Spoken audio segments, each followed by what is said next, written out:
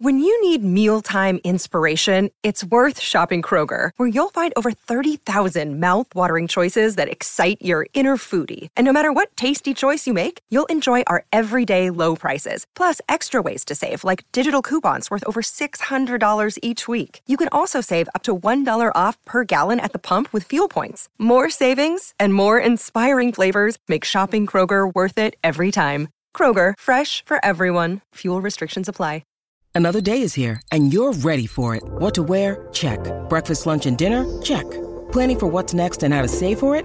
That's where Bank of America can help. For your financial to-dos, Bank of America has experts ready to help get you closer to your goals.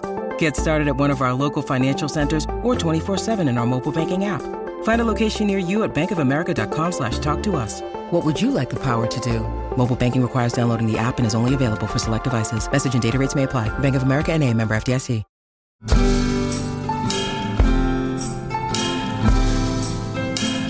Hello and welcome to the fourth and final episode in the 50 Years Ago in Hockey podcast series about the media and the death of Terry Sawchuk. What we want to do in our final part of the series is give our listeners an idea of who Terry was, both as a person and as a player. Some of the best hockey writers ever paid tribute through their columns and stories right around the time of Terry's death and the funeral. Now, the first to put something to paper and actually have something out there was Jack Barry, the fine hockey writer for the Detroit Free Press, who spent a lot of years covering the Red Wings when Terry played for them. He wrote this piece for the June 1st edition of the Free Press. The thing I remember most about Terry was that in the tight games, he just would never give up a goal at a crucial time. He never let in a bad goal. Fred Huber, for many years the public relations director of the Red Wings, and as familiar a figure to the fans as almost any of the players, was stunned over the death of former Red Wing goalie Terry Sawchuk Sunday. Sawchuk died of cardiac arrest following abdominal surgery in New York, his third operation in a month, growing out of an incident described as, quote, horseplay between Sawchuk and New York Ranger teammate Ron Stewart. Sawchuk was 40. Huber remembered the glory years of both the Red Wings and Sawchuk, and they were closely intertwined. I remember the 1950 or 52 playoffs against Montreal. It was the seventh game of the finals, and the Canadiens brought up Gay Stewart from the minors, and he broke in twice on Terry, once in the third period with the score tied, and then in overtime. Stewart made what should have been the game-winning shot each time, low shots. Somehow, Terry kept the puck out, and those were the two greatest saves under pressure I've ever seen. Bob Kinnear was particularly shaken by Sawchuk's death. Kinnear discovered Sawchuk for the Red Wings when Terry was just 12 years old in Manitoba. Kinnear said, "The Red Wings asked me to scout for them in Winnipeg around 1944 and gave me money to build an outdoor rink in East Kildonan. I had a 10-team house league, and Terry's older brother Mitchell came out and he played goal. Terry followed him and he played defense. Terry's brother died suddenly, and after that I suggested to Terry that he try playing goal, and he brought the equipment and was great from the time he put the pads on." Bob Kinnear went on to say that I wrote so many glowing letters on Terry to Jack Adams that Jack asked me to bring Terry to Detroit, and we came down on the train, and Terry was only 14 at the time. Terry worked out with the Wings, and afterwards I was talking to Jack Adams, and Jack Stewart came along. Stewart was the best defenseman in the league at that time, and he told Jack that Terry was going to be great, and of course, he was right. When Terry was 16, we signed him to a tryout form, and within a year, Jack brought him down to Windsor where he played 6 games with the Spitfires Junior A team. Jack turned him pro and sent him to Omaha. In Omaha, Sawchuk won the Rookie of the Year award and a promotion to Detroit's Indianapolis farm in the American League the next year, and he won the Rookie of the Year award there too. Harry Lumley was the big man in goal for the Red Wings then, so Sawchuk spent another year at Indianapolis. But Terry showed so much in a 7-game tryout with Detroit, 1 shutout, and only 16 goals against, that he moved Lumley right out of the picture, even though Lum had backstopped the Wings to the Stanley Cup. In all his 7 years with the Red Wings, Sawchuk was never particularly close to the other players. He got along with them, but he was pretty much of a loner. He was alternately very cocky and very unsure of himself, personally, Huber recalls. Newsmen usually were unsure about which face Sawchuk would show. At times he was coarse, and at other times very, very helpful. His many injuries often heralded the end of his career, but somehow Sawchuk would get himself together, and he was always ready to play. One of the grittiest, greatest performances he ever came in the 1967 Stanley Cup semifinals against the Chicago Blackhawks, when at that time he was 37 years old and playing, of course, for the Toronto Maple Leafs. Leaf starter Johnny Bower was injured in the first period of the game in Chicago, and Sawchuk replaced him. Almost immediately, Bobby Hull fired a cannon shot that caught Sawchuk in the shoulder, and he crumpled to the ice. But he kept the puck out of the net somehow. Well, at that point, we all knew that Bauer wasn't going to return to the game. He was hurt too badly. So Sawchuk had to continue. He was the last line of defense, basically, and he came up with 2 of the finest periods of playoff goalkeeping ever seen. I remember watching that game, and that game alone cemented in my mind the fact that Terry Sawchuk was indeed the best goalkeeper that I would ever see play. His inspired play in that game and later on in the playoffs led the Leafs to victory, and they ousted Chicago and then went on to beat Montreal for the Stanley Cup with Sawchuk a game as a heroic figure. That was his last great hour. What does that rhyme? Asked Kinnear. Wednesday child is full of woe. Terry was born on a Wednesday, and he had a lot of troubles, but he was the greatest goalkeeper I've ever seen, and as far as I was concerned, a wonderful kid. On that very same day, the sports editor of the Detroit Free Press, Joe Falls, a legendary figure in his own right, paid tribute to Terry as well, and this is the column he wrote, and this really sums up a lot of who Terry was, and from a guy who could really write the sporting news, and he was just a great writer. Joe writes, "The first time I met Terry Sawchuk, he was raging with anger and shouting obscenities and throwing his skates at a photographer. This is in 1953. In all the years to follow, he never really changed. Terry was the greatest goalie I ever saw and the most troubled athlete I ever knew. He was utterly brilliant and utterly unpredictable. As steady as he was under the pressure of his profession, and this was the true trademark of his greatness, his almost unbelievable steadiness when things got hottest, Sawchuk was just as unsteady the moment he stepped from the ice and became a person instead of a performer. You were always careful when you wanted to talk to him after a game. He'd be sitting there in a Red Wing dressing room with his head down. He'd still have his pads on, and he'd be sweating profusely, and he'd be looking down at the floor, letting the sweat trickle to the end of his nose and to the point of his chin and fall in steady droplets to the floor. You never knew how he was going to react to your questions, even on the nights he won. You just never knew.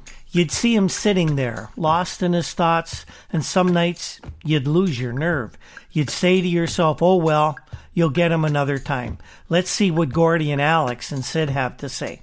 That's because too many nights, Even in the winning nights, it didn't make any difference what you asked Sawchuk. He'd look up at you with that wet, reddish, scarred face of his, and he'd tell you to fly off, Buster, get lost, get the hell out of here, go ask your questions elsewhere. And yet there were other nights when he'd sit there and he'd talk to you with almost a boyish innocence, and he'd say some of the most trite things imaginable, like, gosh, is that right? Or, gee, I didn't know that. And this would bother me because I could never understand how he could be so vile some nights and so childlike the next. It would be easy to say that Terry Sawchuk was a mixed-up man. You could get plenty of people to support this theory, his family, his friends, and his own teammates. But I always thought it was more than that. I always felt he was a victim of his profession, and so I always felt just a little sorry for him. Among all the things to remember about Terry Sawchuk, this is the paramount. He was a great goaltender. As a professional, this is how he should be judged. And the most important thing to remember about him is that he performed in an era when there was tremendous emphasis on individuality. He excelled in an era when goalkeepers didn't have the protection of face masks. He played at a time when the goaltenders went all the way. There was no backup man on the bench to help him out when things got tough. Trainer Lefty Wilson was Sawchuk's backup man. The goaltender had to stand there, and he had to take it all, and he had to come back the next night and take it all again. One needs only to examine Sawchuk's 5-year record from 1950 to 55 to understand his greatness. In those years, the greatest years the Detroit Red Wings ever had, he had goals against averages of 1.98, 1.90, 1.90 again, 1.92, and 1.94. Never above 2. What this meant was that on any night the Red Wings could score 2 goals, and shucks, Gordie Howe could get that many himself even when he wasn't feeling well. That would mean the Red Wings would win. No wonder they won those 7 straight titles. They've always said that it takes a special kind of person to be a hockey goalie. Myself, I was a goalie, not a great one, not a good one, but I enjoyed the position. I really look back, wonder why. Well, Terry Sawchuk was a special kind of person. Hockey held an overpowering lure to Terry. He was like the moth, and hockey was like the flame.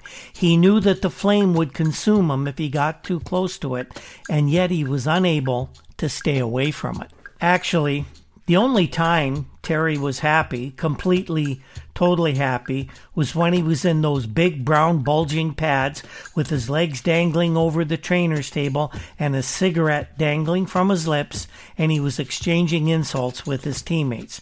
This was the life he was born for, the life he lived for. It seemed like the ideal life for Terry Sawchuk would be one long road trip, 365 days a year with a game every night, to be followed by a few beers with the boys at one of the locals. Unfortunately, all the games ended and the seasons ended. The lights would go out and he would have to go home June, July, and August. These were the long months, the difficult months for Terry Sawchuk. These were the months when he was the most restive, the most restless, and the months when life was most difficult for him and also for those around him. I used to worry about Terry Sawchuk. I knew that hockey was his whole life, his whole being, his whole purpose for existing, and I'd wonder what he was thinking when he knew that it was starting to come to an end for him. I wondered how he'd take it all when he realized they didn't need him anymore, that they didn't want him anymore. But I'd put those thoughts out of my mind because they got too grim, even for me. Now I don't have to think about them anymore. The life he lived, the life he needed, led to his ultimate fate. Another of hockey's great writers, Jim Proudfoot, penned this summary of Terry's existence on June 1st in the Toronto Star. Jim writes, Terry Sawchuk, who died yesterday, earned widespread recognition as the finest goalkeeper professional hockey ever saw, but it's much more likely he'll be remembered as a man whose luck was almost all bad. He was as famous for the jinx that clung to him as he was for his puck-stopping genius. Terry Sawchuk's life was a ceaseless procession of tragedies. For each of his achievements, and there were many, there were half a dozen sad reversals: sickness, injury, personal heartbreak. He endured them all regularly, and when he passed away in New York after failing to withstand major intestinal surgery, he was alone, divorced from the woman he married 17 years ago, separated from his children, and ostracized by most of his teammates. Sawchuk's brother Jerry and Emil Francis, who was coach and general manager of the New York Rangers, was his boss, had been with Terry in his last few days. Sawchuk was 40, a physical and nervous wreck, and all washed up as a hockey player after 20 big league seasons. Rangers didn't want him anymore, although there'd been rumors he was to be shuffled west to St. Louis for at least another winter or two. Terry had been the best even as recently as 3 years ago, when his miraculous goaltending against Chicago and Montreal produced a Stanley Cup championship for the Leafs. A most unexpected Stanley Cup championship, to say the least. No goalie ever played more sensationally than he did in those 1967 playoffs when he was shoved into the lineup in place of the ailing Johnny Bower. That was, as Sawchuk himself said, the pinnacle of his hockey career, but his reputation had been made when he was much younger and much healthier, almost 2 decades previously. Then, as the youthful netminder for the Detroit Red Wings, he was a league all-star in his rookie campaign and in the 2 following seasons. Sawchuk's average never climbed above 2 goals per game through his first 5 years in Detroit, and during that period, he registered an incredible 56 shutouts.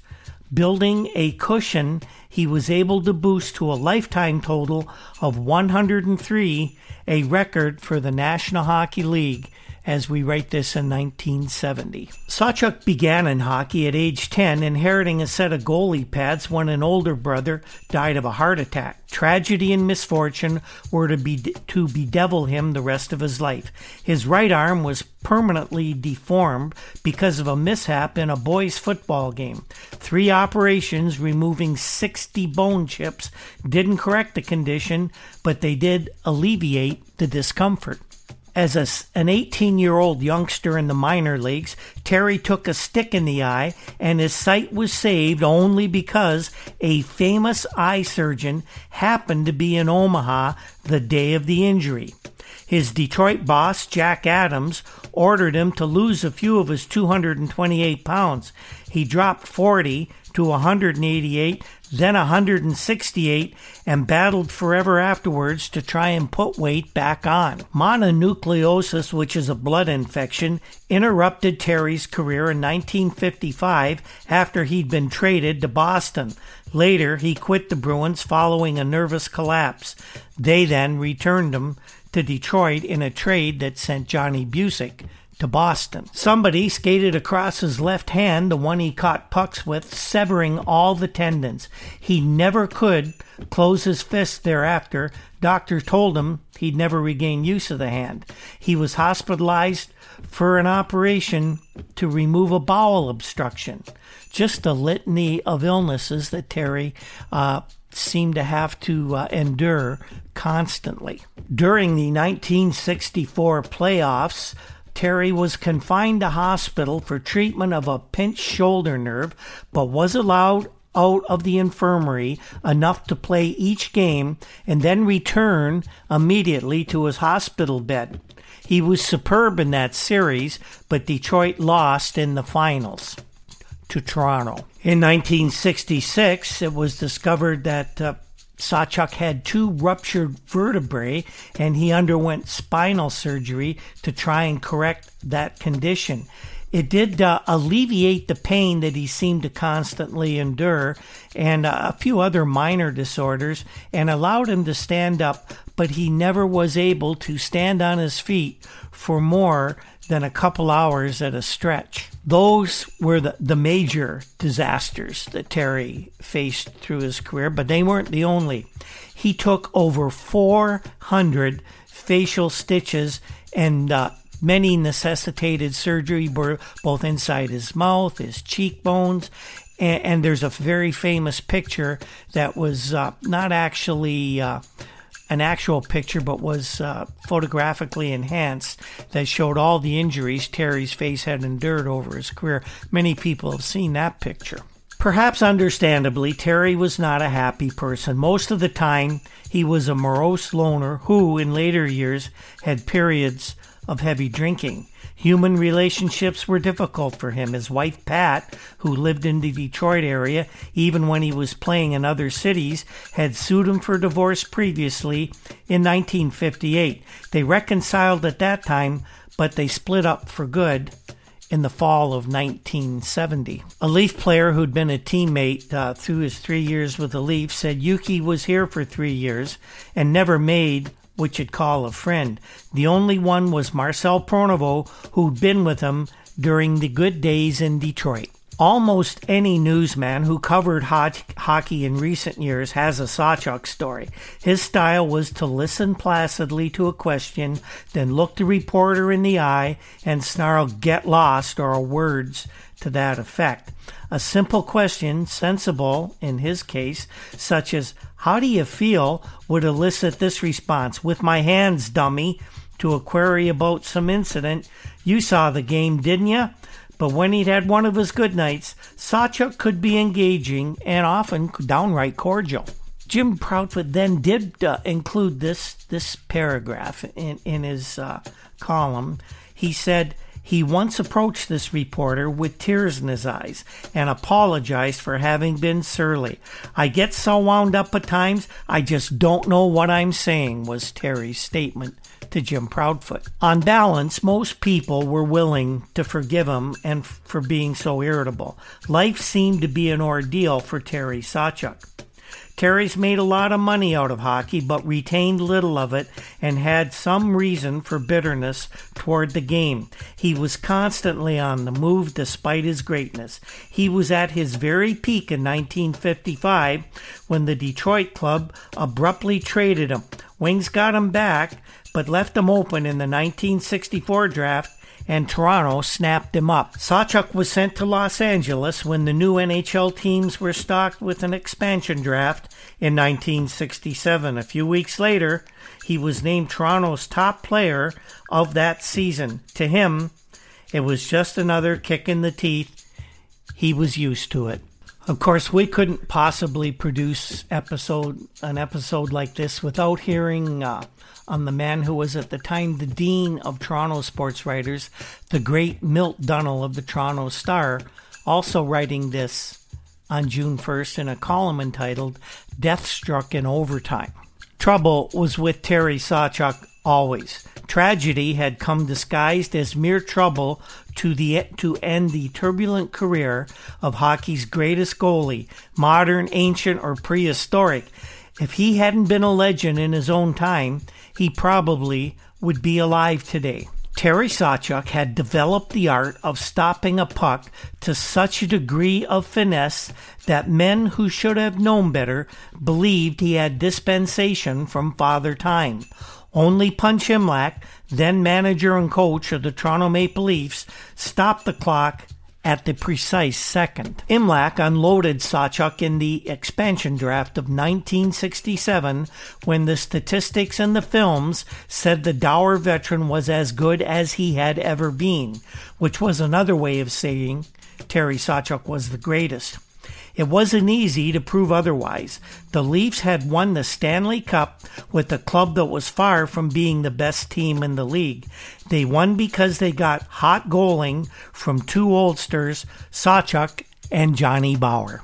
Maybe it was unfair to Bower, but the moment of truth came on a Saturday afternoon in Chicago when the Blackhawks threatened to blast the Leafs out of the rink. Bower, who had started in the Toronto net, was uncertain. Imlach switched goalies after the first period. What followed was a bit of history that's high among the things Chicago would like to forget.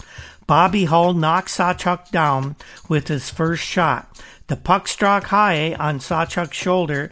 It might as well have been a sandbag. After the considerable numbness had left his arm, Sawchuk resumed and put together two of the greatest periods of goaling ever seen in Stanley Cup play.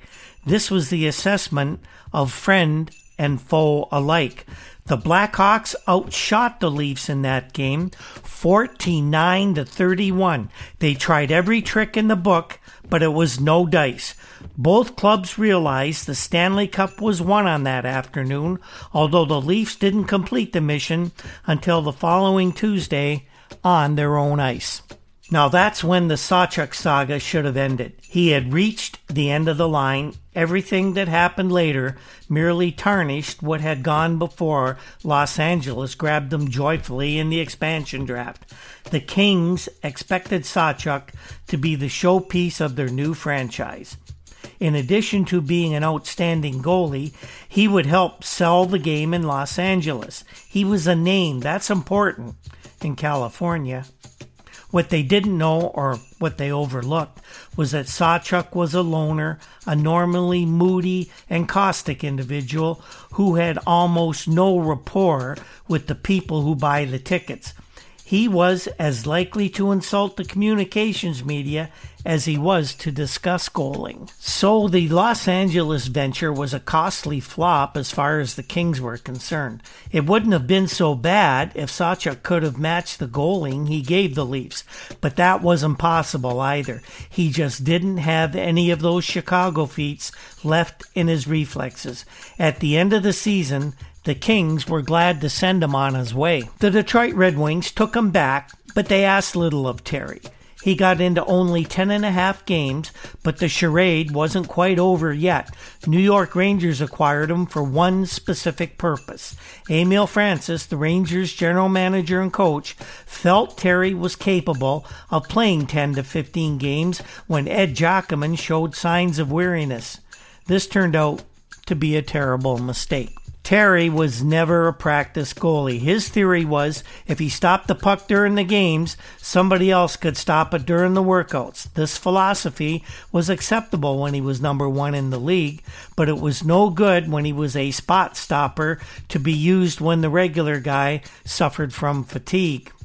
When the Rangers started their skid from first to fifth place, the help which Sawchuk expected from Sawchuk simply wasn't there. Terry's attitude had also worsened along with the deterioration of his family affairs. There was resentment within the club because he couldn't do the fireman act as he had done for Imlach in 1967. Sawchuk simply had run out of borrowed time. Imlach could make like a genius if he wanted to claim that he knew in April of 67 that the Sawchuk magic had ended. Punch had defied the odds when he drafted Sawchuk from Detroit in 1964. All the evidence was that it wouldn't work. Sawchuk had stamped himself as a one-club man, and that club was Detroit. Jack Adams had taken him into the Red Wing organization when he was 13, a hard-luck kid with a permanent bend in his right arm. It was the result of a childhood accident, and it was to plague him all his days. Playing for Jack Adams, Terry became the first player ever to win the Rookie Award in 3 different leagues: the United States Hockey League, the American Hockey League, and the NHL. He broke the old NHL shutout record of 94, which was held by George Hainsworth years earlier.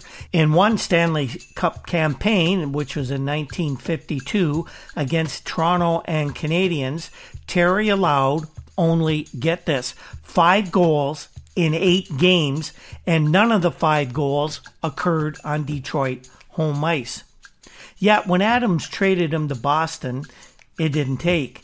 In his second season, Sawchuk walked in on the late Walter Brown, owner of the Bruins, and told him, "I'm fed up, my nerves are gone, I quit, and I'm going to stay quit. So Jack Adams got him back to Detroit in exchange for Johnny Busick, and it took the Bruins a long time to prove that that was a good trade.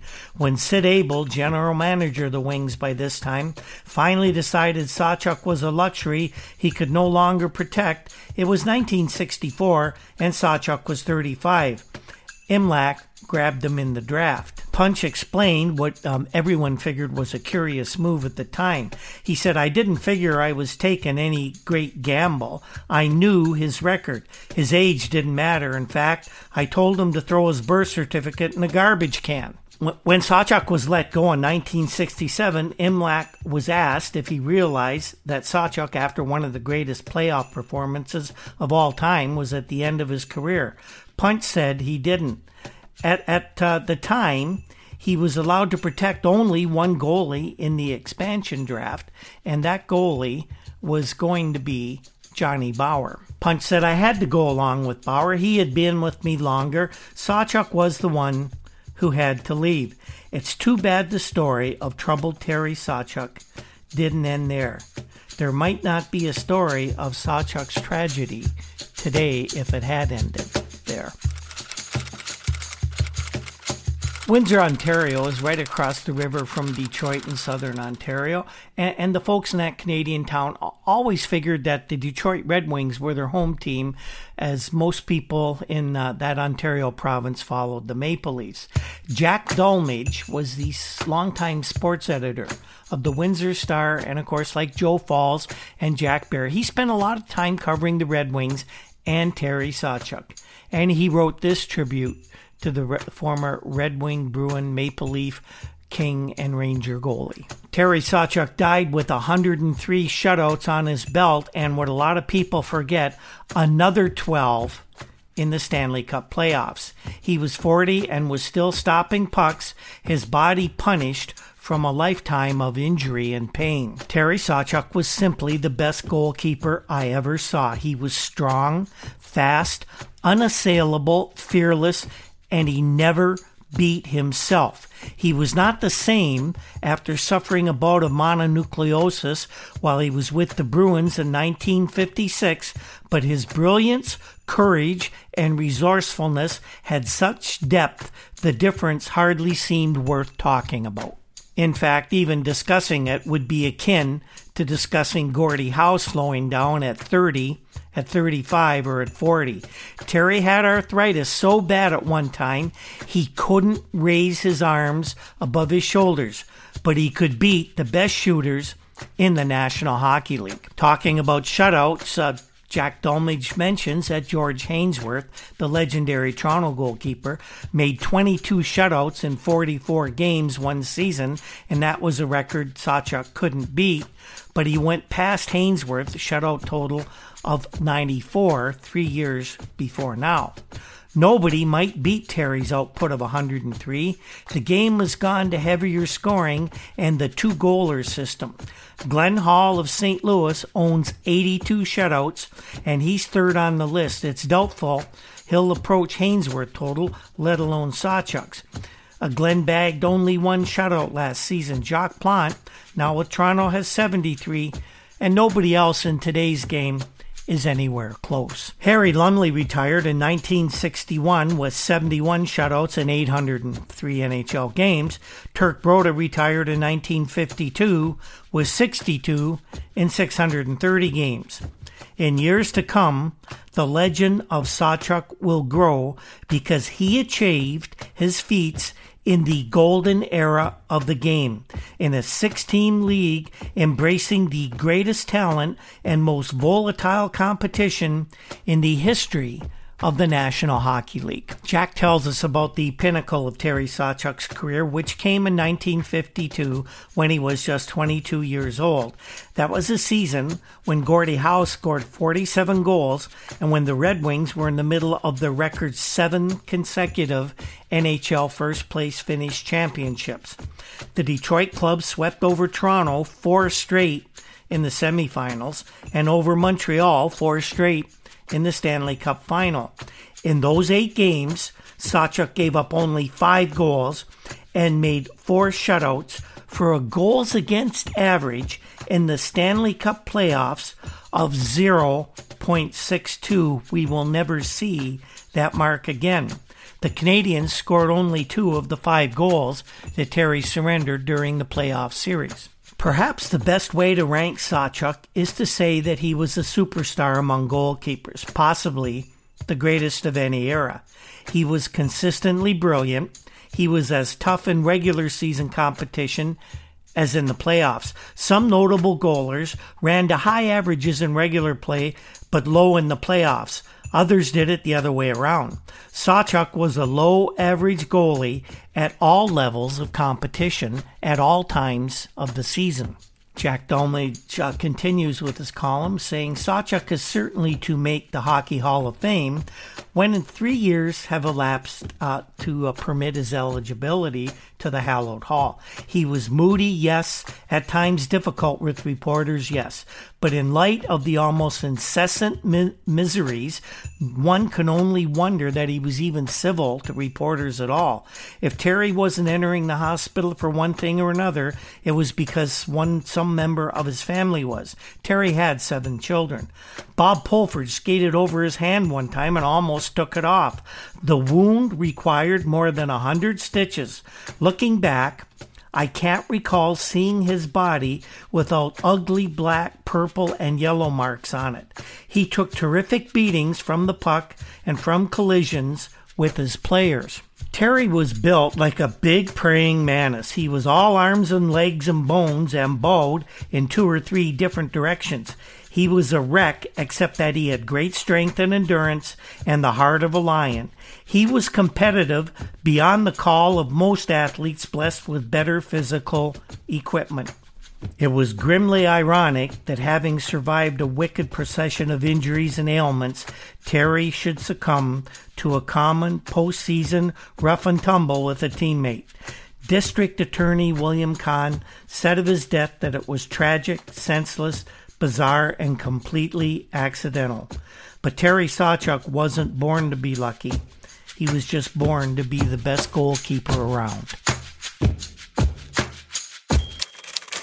Dick Beddoes wrote for the Globe and Mail in 1970, and he was a guy who could construct brilliant prose, but he was also a writer whom you could at any time love, hate, enjoy, despise, disrespect, or be just entranced by him at any given time, depending on Dick's mood and sometimes depending on your own.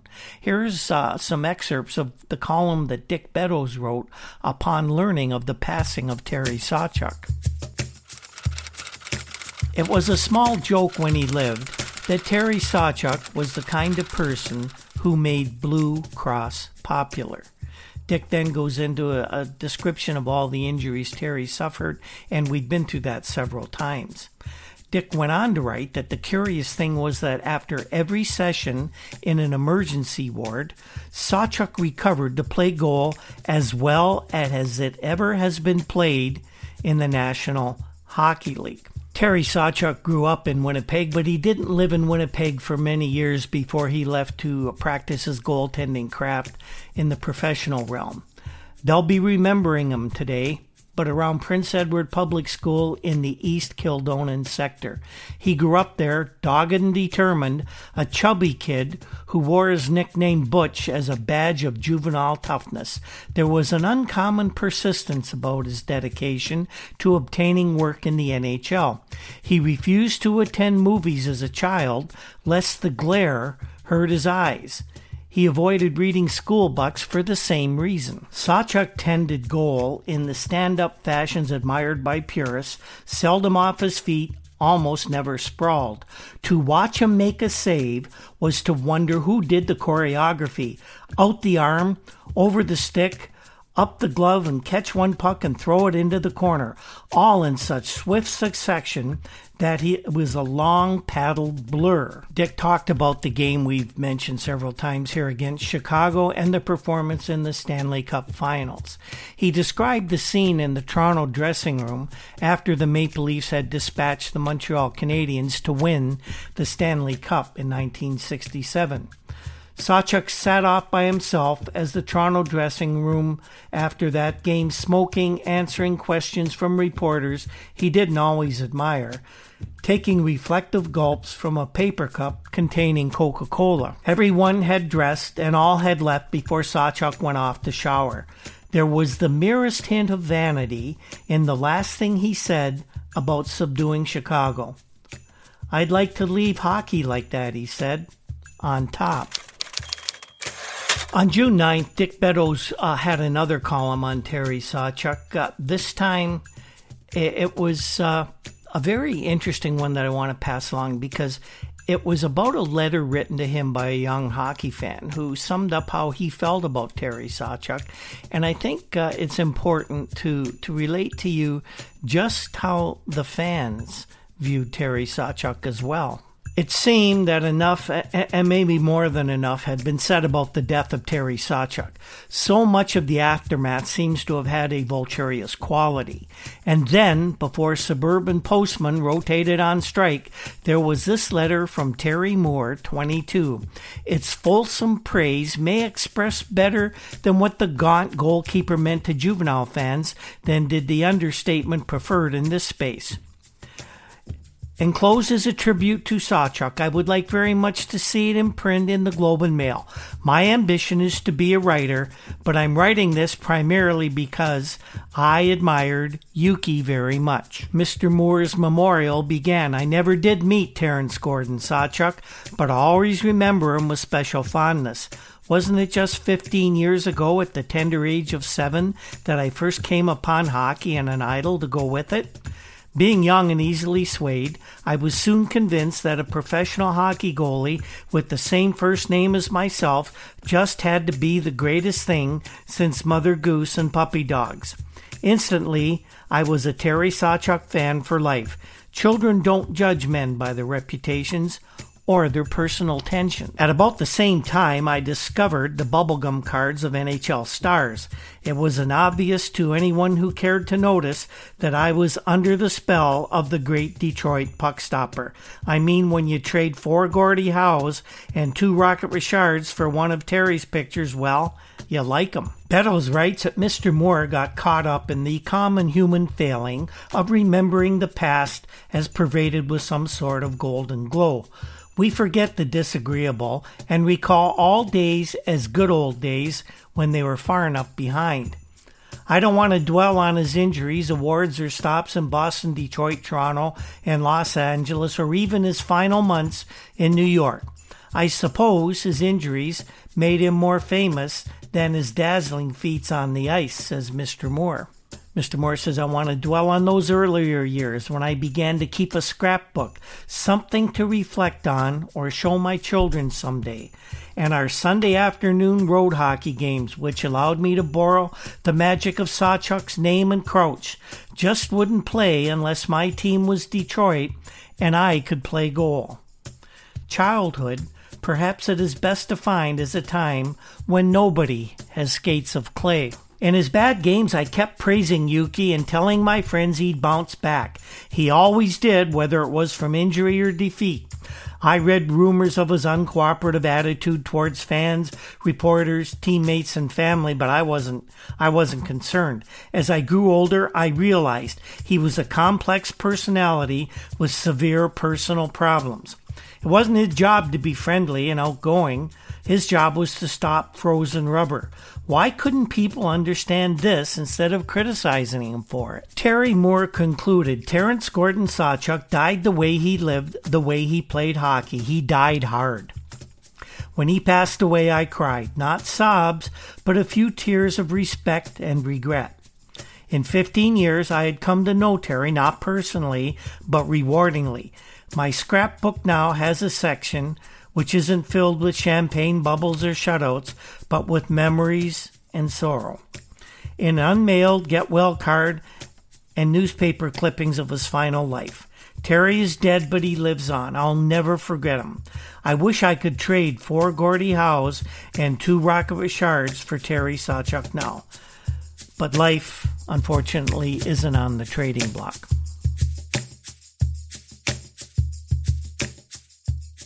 We want to end this series on the passing of Terry Sawchuk with a piece from Gerald Eskenazi of the New York Times, who reported so brilliantly on this whole affair back in 1970. This is not specifically about the death of Terry Sawchuk, but it is in a column written shortly after the grand jury announcement was made.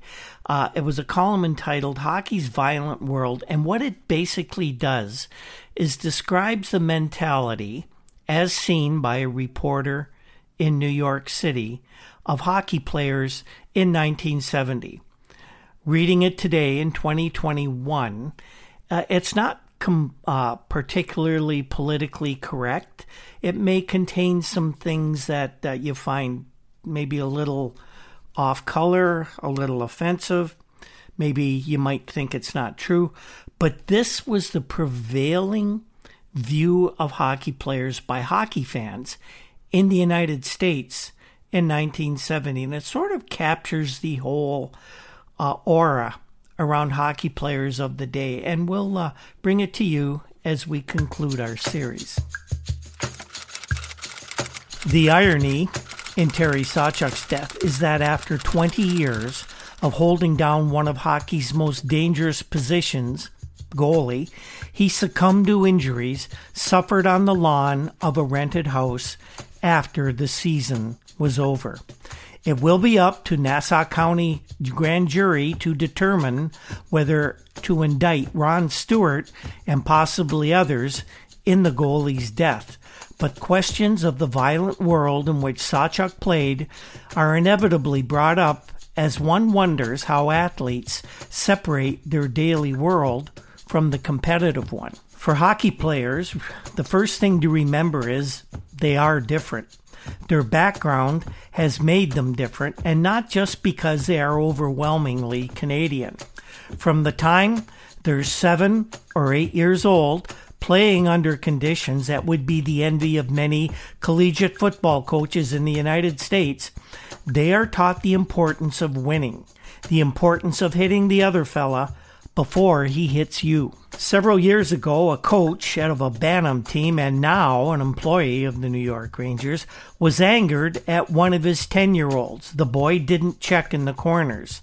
The coach picked up the youngster and hung him by the suspenders on a clothing peg in the locker room. He told the boy, "You stay there until you learn to hit." I don't know how the boy was going to learn anything hanging on a post in a locker room. The subject of violence arose in the Ted Green Wayne Mackey stick duel trial last week. The judge has not as yet made his determination as to whether Green is criminally liable, but Green had this to say: "I accept the skull fracture as part of the game. There aren't a lot of guys wearing panties out there, you know." A psychiatrist sees the violence as an integral part of the subculture of hockey players. It must be difficult for some of the young men growing up to separate the values he is given in life. Look deeply enough, and I'm sure you'll find a father prodding the boy on. Ultimately, the player sees his success in terms of his manhood. You're going to find a lot of them carousing and always proving themselves. But most boys, especially in the United States, learn that brain power is more formidable than muscle. Apparently, many athletes retain in their private lives the need to show their manhood. Fans often wonder just how players react to rivals off the ice or when a former enemy joins the team. John Ferguson, the Montreal Canadiens bruiser, never talks to a player from another team. A few years ago, he was supposed to speak at an off-season banquet when he learned that Red Kelly, one of the most gentle players in the history of hockey, was to be another guest speaker. Ferguson turned down the information. And I'll add here in my own personal experience, I was good friends with former Maple Leaf captained the late Ted Kennedy.